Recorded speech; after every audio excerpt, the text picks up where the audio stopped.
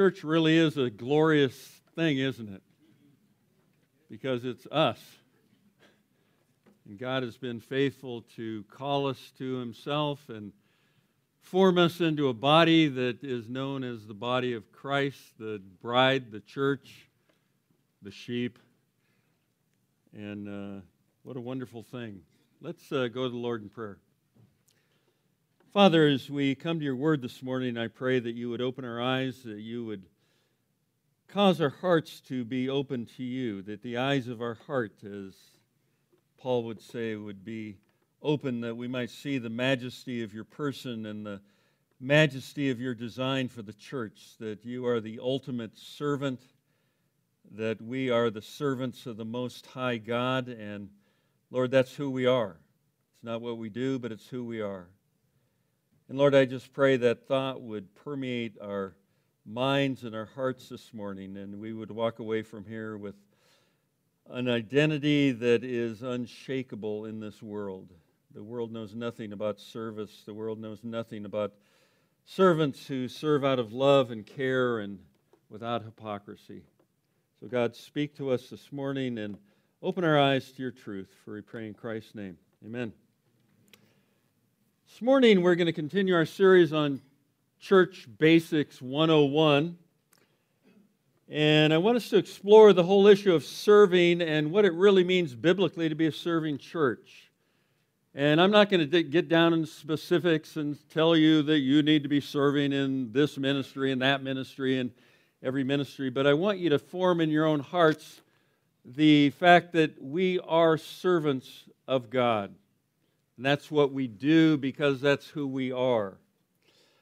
I want us to look at what's at the heart of serving. I want us to look at who we serve, why do we serve, and if I commit my life to a lifetime of service, what's in it for me? What am I going to get if I commit my life to serving other people and serving God in this lifetime and literally eat up my life, give my life to that purpose as a living sacrifice?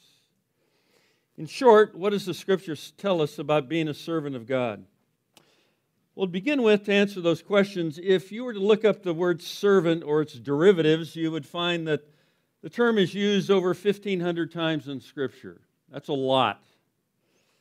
The word bondservant or bondslave or its derivative is used another 30, and the word slave another 200 or so.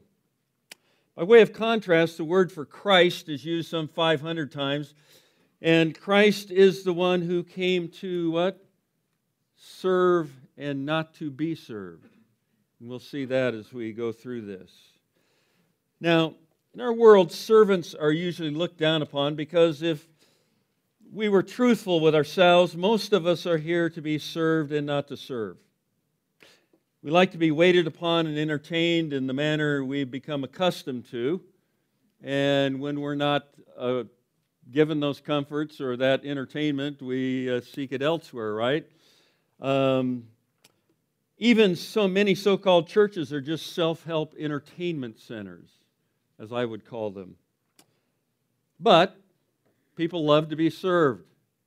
That's why we go to restaurants. That's why we go to movies. We like to be served. We like to be doted upon or drooled on or whatever. That's just the way we are because of our sinful natures. But it's not so in God's world, not so in the Church of Jesus Christ. God reserves His highest accolades for His most humble, obedient servants. And we see this throughout the Bible. It begins at the very beginning. Abraham is referred to as the servant of the Lord. In fact, he's called the friend of God because he did God's bidding, didn't he? He was called and he answered. And he did exactly what God, even to the point of being willing to sacrifice his own son on Mount Moriah. Moses and Joshua are called repeatedly over and over and again servants of the Lord, and God affectionately refers to them as my servants. David, Elijah, Hezekiah, Job, Israel, Jacob, Zerubbabel are given the honorable titles servants of the Lord or servants of the Most High God. In the New Testament, we have the term doulos or bondslave or slave in chains, a term of distinction for Simeon. Remember, Simeon is the one who blessed the Christ child when he was brought for dedication after his birth. And Mary refers to herself as the bondservant, the bondslave of God. It's a good term. It's a wonderful term. Paul, Timothy, Epaphras, Peter, and James, and Jude, and John all refer to themselves as bondslaves of the Most High God. In fact, the church, as they pray about the persecution they're being faced with in Acts chapter 4 and verse 29, they pray this. They say, "And now, Lord, take note of their threats and grant that your bondservants may speak your word with all boldness." That early church saw themselves as the bondservants of Christ. Not those who are being entertained or not those who are being served by Christ, but they saw themselves as the bond slaves of the Lord Jesus Christ himself. And you see, we need to get it into our minds and hearts that serving is not just something we do. It's what we are. We are servants. We are bond slaves. This isn't about us. This is about us giving our life, as we're going to see, to serve Christ because we are his servants. He's called us to himself to be his servants, his bond slaves. It's not something we do, it's what we are. We are servants of the Lord Jesus Christ, and we serve him as Lord and Master both in the church and in the world. That is our position, and that is our calling, both in this world and the one to come. Isn't it interesting? If you're a servant, your position will never change for all eternity. Because you will go to heaven and you will serve the Lord Jesus Christ forever in the new heavens and new earth, and it'll be the greatest joy in your life that there is. We're servants of God and we serve no other. We're the Lord's bondslaves. You know, John MacArthur, probably 4 or 5 years ago, wrote a book called Slave. And in it, he just delineates what a bondslave really is, and that's what we are. I would recommend you get the book and read it. It changes your whole perspective on life and trials and tribulations and what you're going through, and because you are the Lord's bondservant. And when you have that perspective, it changes everything you go through, whether it's in the church or outside the church, in your family, with your kids, with your wife or husband, or with people you have contact with. When you see yourself as a bondservant of the Lord Jesus Christ, it makes all the difference in the world. Now, this is such a vast subject, and I would like to spend about 10 weeks on it. But I just want to give you 3 points. That's good, because nobody would want to hear 10 weeks of this, because it would be way too convicting. I'm serious.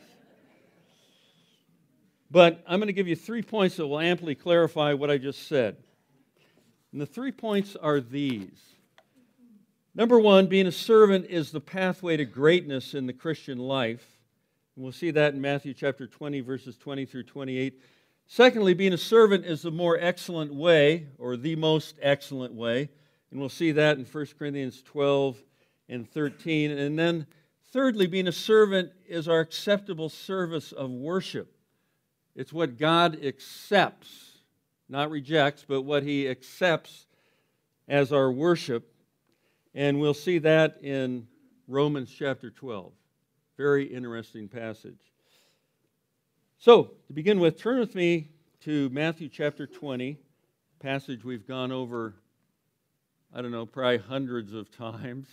And every time I read that, I'm just struck with what's in here. It always speaks to me, it always convicts me, and it always sets me on the right path. In Matthew 20:20, if you want 20/20 vision on who you are in Christ, it says, "Then the mother of the sons of Zebedee," this is one of the most shameless, I don't know what you'd call it, moves on the disciples' part in all of Scripture. I mean, this is just absolutely shameless. And the mother of the sons of Zebedee came to Jesus with her sons bowing down. She probably went on her face before the Lord and making a request of him. And he said to her, what do you wish? He already knew, but he wants to hear it from her. She said to him, command. Don't you love that? Well, could you possibly... No, command that in your kingdom these two sons of mine may sit one on your right and one on your left. Wow. Talk about a stage mother, right? But Jesus answered, said, you do not know what you were asking. And boy, at that point, they should have just bowed out. Are you able to drink the cup that I'm about to drink? And arrogantly, they say, we are able. He said to them, my cup you shall drink, and they did. But to sit on my right and on my left, this is not mine to give, but it is for those for whom it has been prepared by my Father. And hearing this, the 10 became indignant with the two brothers. But Jesus called them to himself and said, you know the rulers of the Gentiles lord it over them, and their great men exercise authority over them. It's not this way among you, but whoever wishes to become great among you shall be your servant. And whoever wishes to be first among you shall be your doulos, your bondslave. Just as the Son of Man did not come to be served, but to serve and give his life a ransom for many. Puts life in perspective, doesn't it? Now, we've gone over this passage, as I said, many times in the last 25 years, but I'm always struck by the ugly, sinful nature of man and the loving, caring humility of Jesus. At this point, I mean, he could have just leveled them. But instead, he tells them how to be great. John and James want to be power brokers. They want to get to Jesus and throw their hat in the ring before the others got to him, and shamelessly so. So they put Mama Zebedee up to commanding and demanding that he gives the thrones of power to her two sons. Surprisingly, she doesn't ask to be the Queen Mother of Heaven, like some of the queens that ruled in ancient Israel. And John and James arrogantly but unwittingly declare they are able to drink the cup that Jesus is about to drink. They are so full of themselves at this point, they have no idea what it meant to drink the cup he was about to drink, to drink in the wrath and drain the dregs of God's judgment for us. But of course, they were able to drink the cup. And he says, my cup you shall drink. But they're not the only ones who were full of themselves. There's the 10, verse 24, who were indignant with the two brothers because they got there first. What John and James did was in all their evil little hearts to do. They all at this point are jockeying for position and coveting the power and authority and prestige they believe Jesus is able to give them. You know, in the Last Supper, when I think it was Judas, no it wasn't. Was it Thomas? Anyway, one of them asked, what has happened to the kingdom? Because he's really telling them what's going to happen, and it's not sounding good. What's happened to the kingdom? You know, because we all want the power and authority you have. And, you know, as I thought about this, I thought, you know, this is one of the most negative things you can think of. They're just power hungry, yet it's probably the reason Jesus picked these 12 men. Because they wanted to be somebody. They wanted to be great. They wanted to be power brokers. They wanted to be leaders. They wanted to really accomplish something for the kingdom of God. So much so that they're jockeying for the positions of power. They weren't content to just be on the team. They wanted to lead. They wanted to be the kind of men who would accomplish something in this world and take this world down for God. That's why Jesus, I believe, picked them. Then when he went to the cross, of course, all their dreams, all their ambitions are shattered, and they would ultimately, except for Judas, become the servants and become great in the kingdom. So it's got a positive and a negative side. Verse 25 tells us they know and would gladly embrace the power of Caesar, of Herod, or Pilate, or any other ruler for that matter. They wanted greatness. They wanted to be leaders. They wanted to accomplish something. They aspired to that. We've talked a lot in our elder meetings about aspiring to be an elder, to aspiring to be a deacon, deaconess, to be somebody that would accomplish great things as God worked in and through their lives. And these guys were those. But once again, notice Jesus' response. And make no mistake, he is not squashing their aspirations, but he's telling them how to be great in the kingdom of God. He's telling them how to have a shot at the right and left-hand thrones in the coming kingdom. Read verses 25 again through 28. He says, but Jesus called them to himself, seeing a teachable moment here. He says, you know, this is what your model has been, and this is what you've observed, and this is what you've seen. You know that the rulers of the Gentiles lord it over them, and you'd like to see me do the same thing. And someday he will. He will rule the nations with a rod of iron, it tells us in Revelation 19. But not now. He says, and the great men exercise authority over them. That was the paradigm that they knew. That was the model that they knew. Command power. But then Jesus introduces something that's so radically different from what they knew that it's mind-boggling when you think about the implications of it. He says, it's not this way among you. But whoever wishes to become great among you shall be your servant. And whoever wishes to be first among you shall be your slave. The greatest of the greatest would be the slave. That kind of turns everything on its head, doesn't it? You know, whichever way you want to flip it. Just as the Son of Man did not come to be served, but to serve, and to give his life a ransom for many. He holds himself up as the ultimate example. You wish to be great? You desire to be great for the kingdom of God? Serve the purposes of God. Serve the needs of others. Become a servant. Let it be who you are. Let it become your identity. Diakonos, the New Testament word for servant. You know, we get our words for deacon and deaconess from this. And in essence, I suppose when we're turning down the position, we're turning down the opportunity to be great, to be somebody, to accomplish great things for God. I don't know if that's the proper term. I read somewhere it's not a good term to accomplish something great for God, but that God would have the opportunity to do something great through you. We turn those down and oftentimes do not have the opportunity to carry out what he's talking about here. And if you really want to become great, become a doulos, a bondslave, one who is literally bound in chains to Christ and in chains to serve the needs of others. And in so doing, you just might have a shot at the right and left-hand seats of power. That's what he's telling them. Father will decide that. And you'll sit at Christ's right and left hand. The cost of fame is servitude, loving ministry. Verse 28, just as the Son of Man came not to be served, but to serve, give his life a ransom for many. You see, Christ is our ultimate example. The one who is at the right hand of the Father knows the way and the cost of greatness. I would imagine he weighed that from all eternity when he decided to be the Savior of the world, because as God knew we would fall into sin.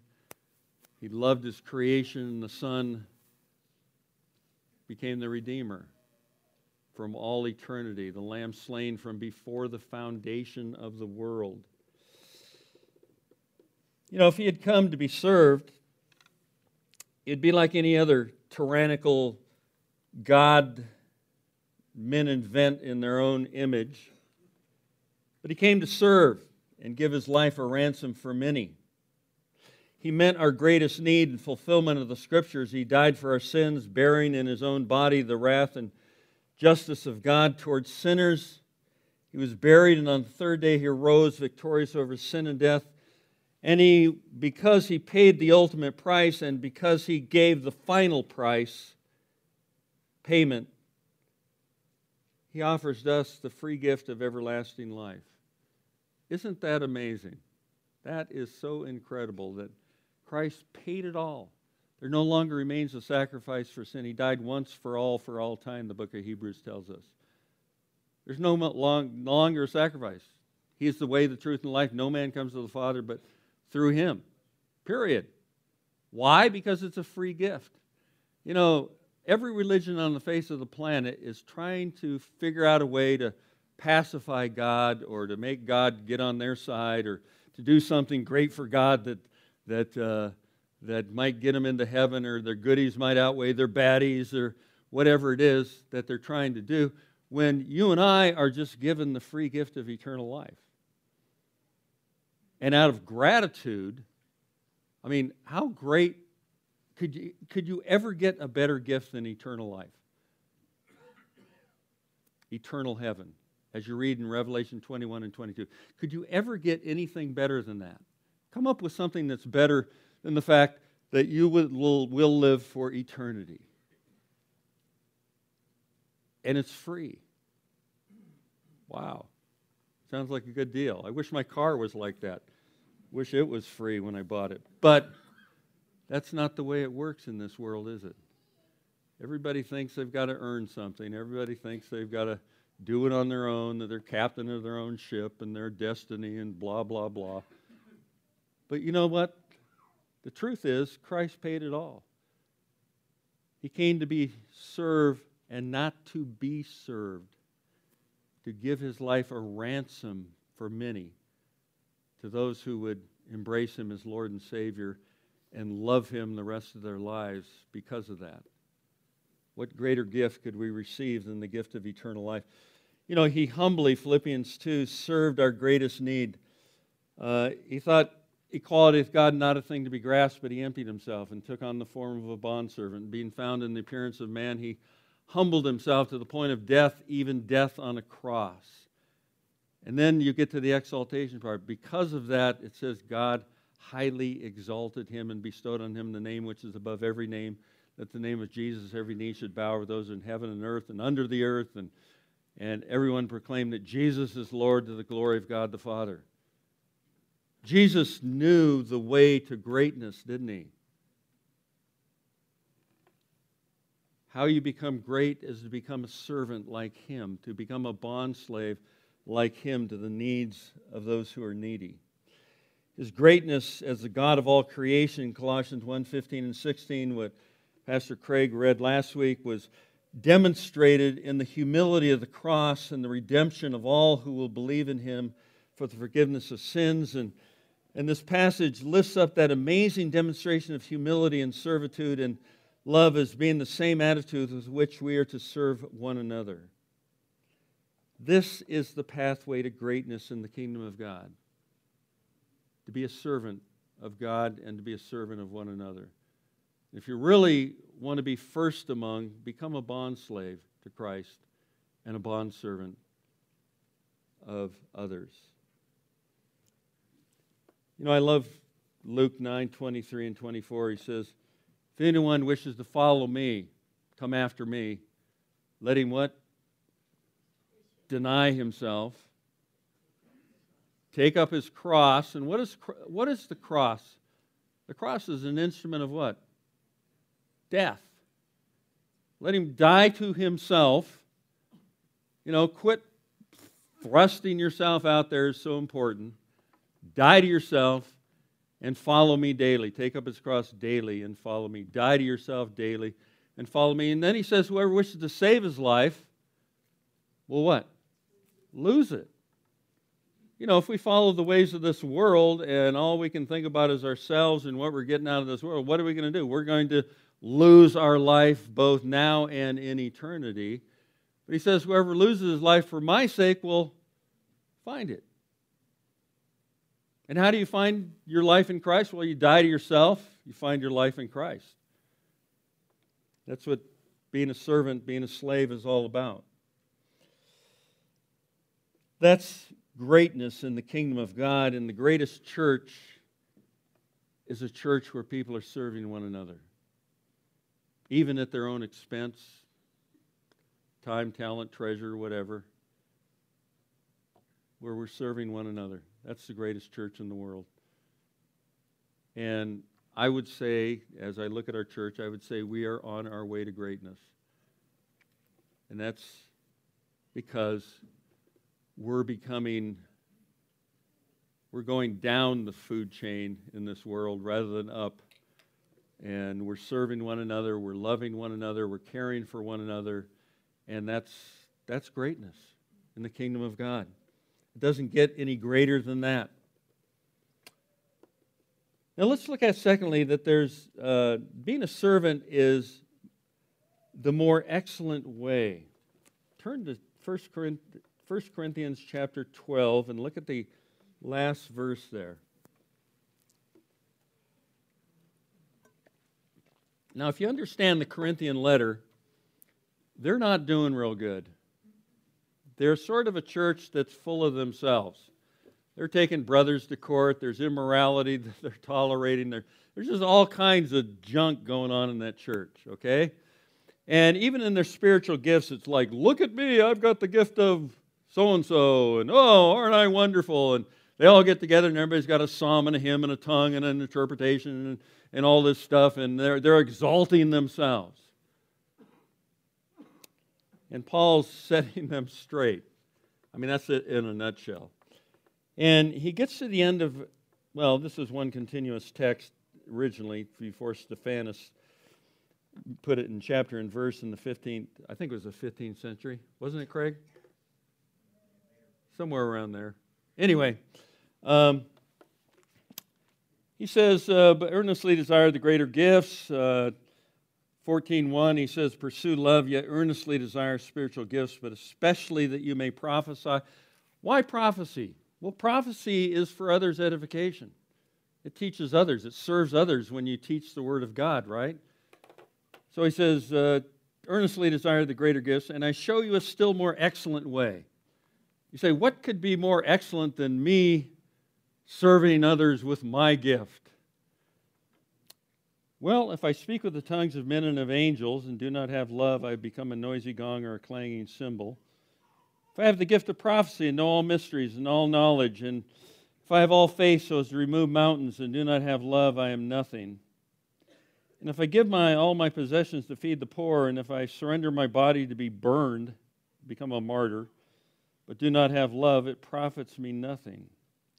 Love is patient, love is kind, is not jealous, love does not brag, is not arrogant, does not act unbecomingly, it does not seek its own, is not provoked, does not take into account a wrong suffered, does not rejoice in unrighteousness, but rejoices with the truth, bears all things, believes all things, hopes all things, endures all things.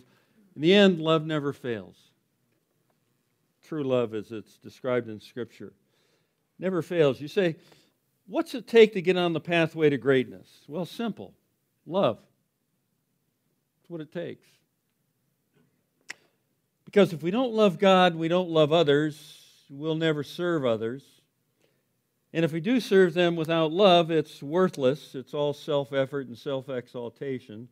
It's all, look at me, how wonderful I am. Loveless service is like a noisy gong and a clanging cymbal. It's loud and noisy, and it draws a lot of attention and glory to the one doing the service. But God says it's worthless to him. It amounts to nothing, verse 2, and it profits the person, or profits me nothing. You know, I think of those times where I've done service that, you know, you're like, wow, aren't I something? I did this. And those are the things that God will just kind of like overlook at the judgment, I hope, and just say, well, I didn't recognize that.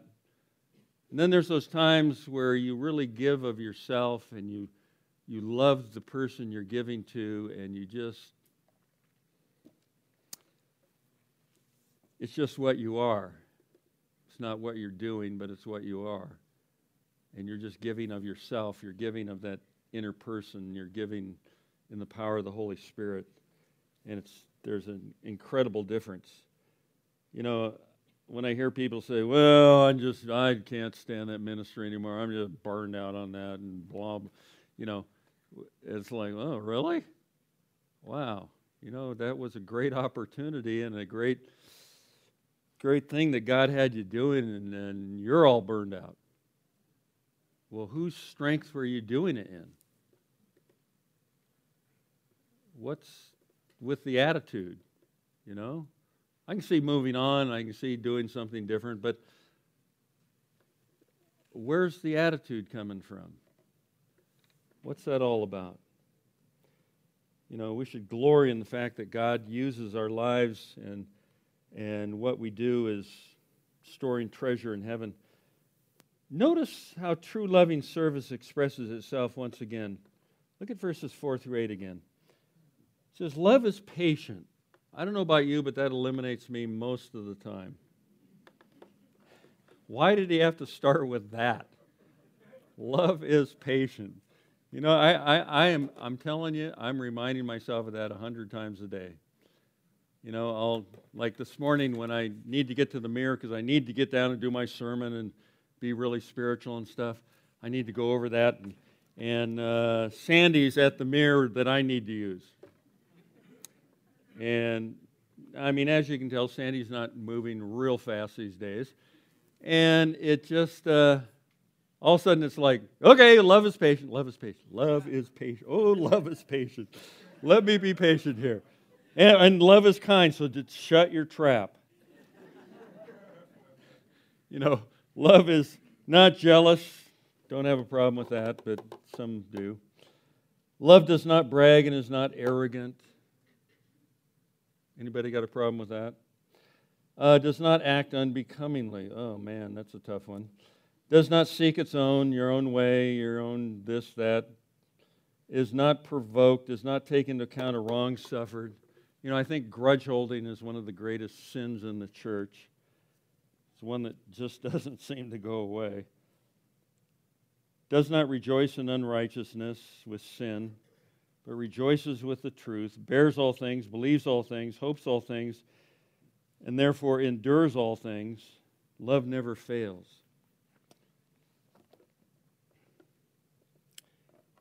Let me ask each of us a question. In order to serve others that way that we just read, do I need to speak with the tongues of men and of angels? Probably not.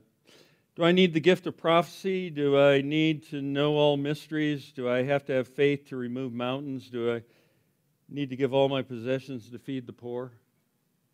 Do I need to be a martyr, burn myself for something? Burn myself for Jesus? You see, even all that, as grand and spiritual as it sounds, is, if it's done without love, Paul says, is absolutely worthless. You say, you're kidding. If it's done without love for God and love for others, it's absolutely worthless. No treasure is stored in heaven. As 1 John tells us, love is ultimately the measure of all service. So we love not in word or tongue, but in deed and truth. 1 John 3:18. God's servants serve out of love for God and one another. And that brings us to our third point. That being a loving, caring servant is our spiritual service of worship. And this is where it all comes together in the church. Our spiritual service of worship. Turn with me to Romans chapter 12.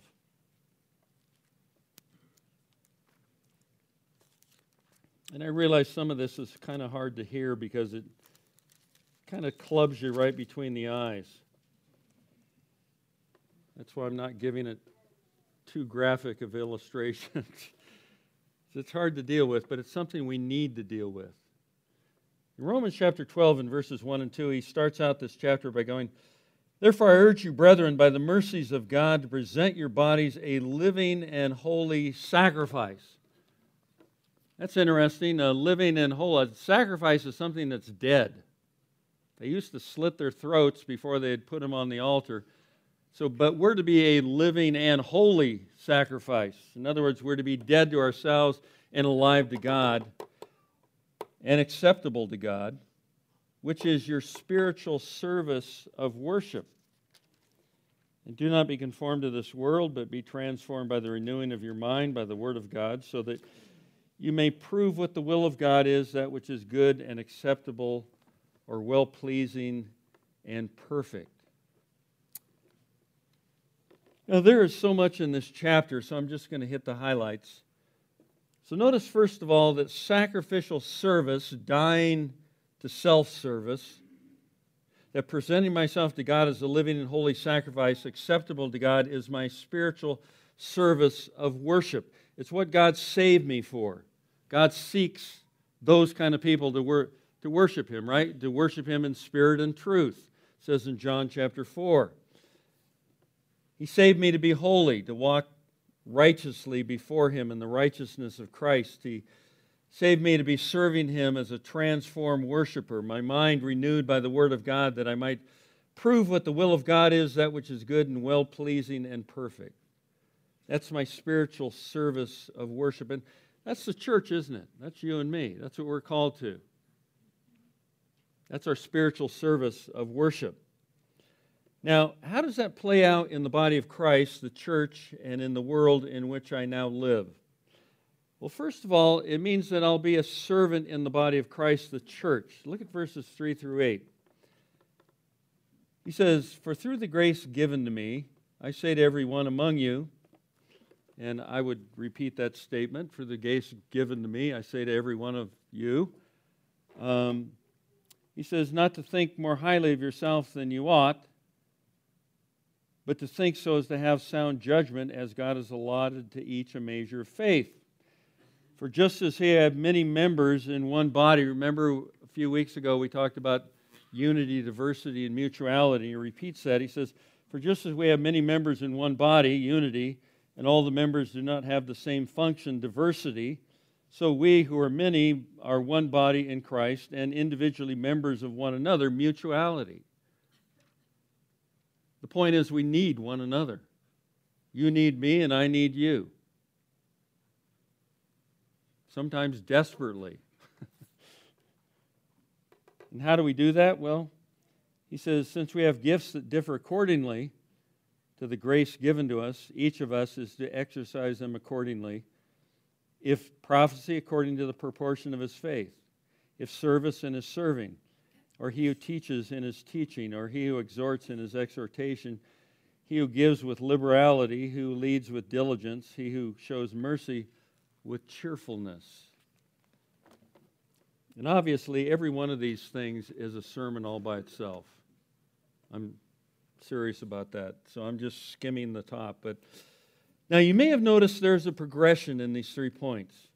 If you aspire to greatness, if you aspire to be an effective, fruitful servant of Christ, and you cultivate a love for God and a love for others, demonstrating that love, then you'll find a way to serve your brothers and sisters in the church, the body of Christ.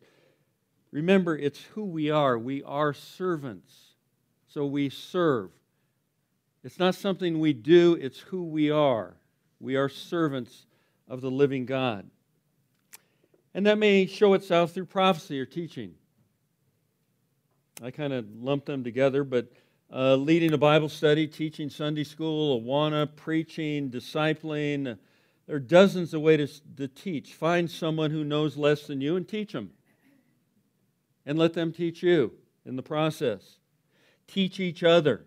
You know, and the man-to-man and the woman-to-woman, when you get together with that person, don't let the one who is, quote, more spiritual do all the teaching and talking. Come prepared to interact, come prepared to give of yourself and your wisdom and your knowledge that you've gained from what you've learned, and help the other person become a more godly Christian than they are now. We can gain from both young and old, mature and immature, and we can gain and we can help each other, we can edify each other through that time. And make it a profitable time, not just a one-way conversation like Sunday morning. There's a place for preaching, but, you know, when we get together to disciple, we teach one another, and we help one another on to godliness. Or service. Serving as a deacon or deaconess, looking for opportunities to help out, wood ministry, orphans and widows, shut-ins, nursery, pioneer ministry. If you see a need in the church, pioneer it. If you see something needs to be done, talk with a godly person, one of the elders or one of the pastors, see if that need is legit and see if you can pioneer a ministry, you can organize it, you can lead it. Be creative. Or exhortation, stimulating one another to love and good deeds, confronting sin and pointing people to righteousness. The gift of exhortation isn't going around looking at every rock for some sin in somebody's life, but it's pointing them to righteousness. It's seeing the sin, getting alongside the person, loving them, teaching them what the Scripture says about living a righteous life in that regard.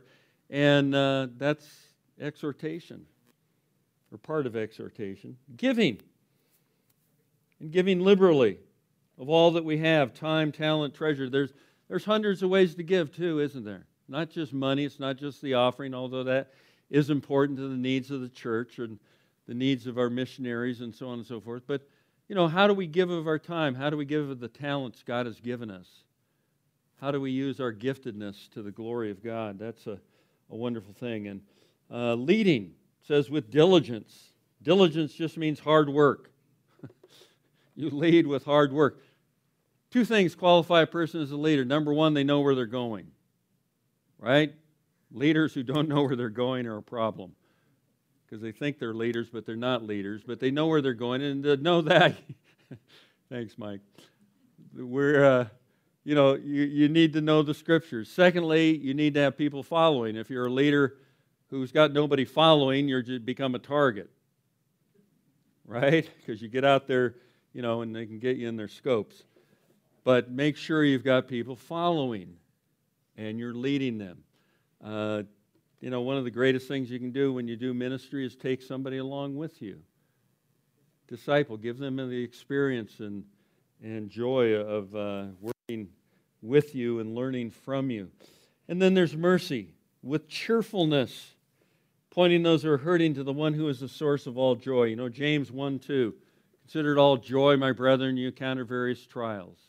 And we need to help people along in that regard, because there's a lot of people going through a lot of stuff, and they just need somebody to come along, put their arm around them and say, God still loves you, bro, or sis. And, He's going to see you through this, and you can have joy even in the trial. Not joy necessarily at what's happening in the trial, but joy in the fact that God's in charge and God will bring you through it somehow. These are just some of the ways we fulfill our spiritual service of worship in the body of Christ and how we serve one another as a serving church. Then Paul proceeds, and we'll end with this, to tell the Romans what it means to live a transformed life in this world and not be conformed to the spirit of the age. And if you know what was going on in Rome at the time, you understand how timely it is that he wrote this. In other words, what it means to live as a servant of Christ in this sinful world. Listen to what he says, verses 9 through the end of the chapter, and we'll just kind of read this together. He says in verse 9, let love be without hypocrisy. That alone would transform our world. Abhor what is evil, hate evil, cling to what is good. Be devoted to one another in brotherly love. Give preference to one another in honor, not lagging behind in diligence. Keep working hard at it. Don't grow weary in well-doing, Paul told the Galatians. He says, fervent in spirit, serving the Lord. Do it with gusto. I love Nehemiah where he talks about Zabai. I think it's Zabai. It's talking about people who did this part of the wall from here to here, and it says Zabai did it with vigor, zeal, excitement. He was thrilled to have the opportunity to rebuild the wall, and that's kind of the way we should be, fervent in spirit. serving the Lord, rejoicing in hope, persevering in tribulation, devoted to prayer, contributing to the needs of the saints, practicing hospitality. I like the contrast there. We contribute to the needs of the saints, and we also practice hospitality. That's the word for stranger love. It says, bless those who persecute you. How different from the world. Bless and do not curse. Rejoice with those who rejoice, and weep with those who weep. In other words, have the proper response to people you love and care for. Never pay back.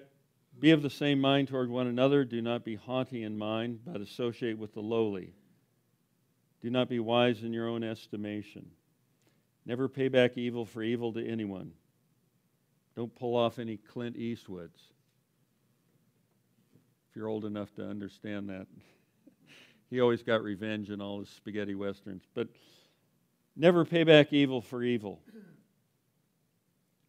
Respect what is right in the sight of all men. If possible, as far as it depends on you, be at peace with all men. They may not want to be at peace with you, but on your part, you be at peace with them. He says, never take your own revenge, beloved, but leave room for the wrath of God, for it is written, vengeance is mine, I will repay, says the Lord. You know, God does a much better job of taking vengeance than we could ever imagine. But if your enemy is hungry, feed him. If he is thirsty, give him to drink. For in so doing, you'll heap burning coals on his head. Do not be overcome by evil, but overcome evil with good.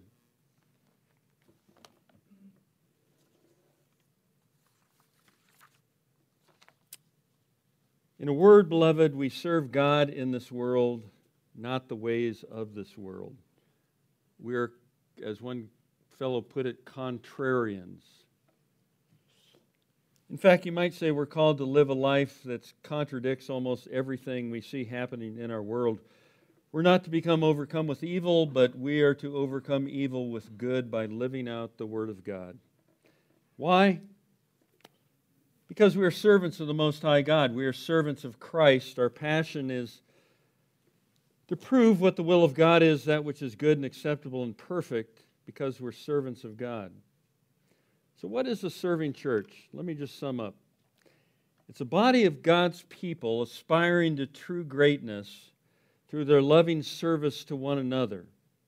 It's a body of believers presenting themselves to God and to each other as living and holy sacrifices, dying to self in their spiritual service of worship, proving what the will of God is through their loving, caring ministry to one another and their transformed living in a hostile, sinful world, both living out and proclaiming the gospel.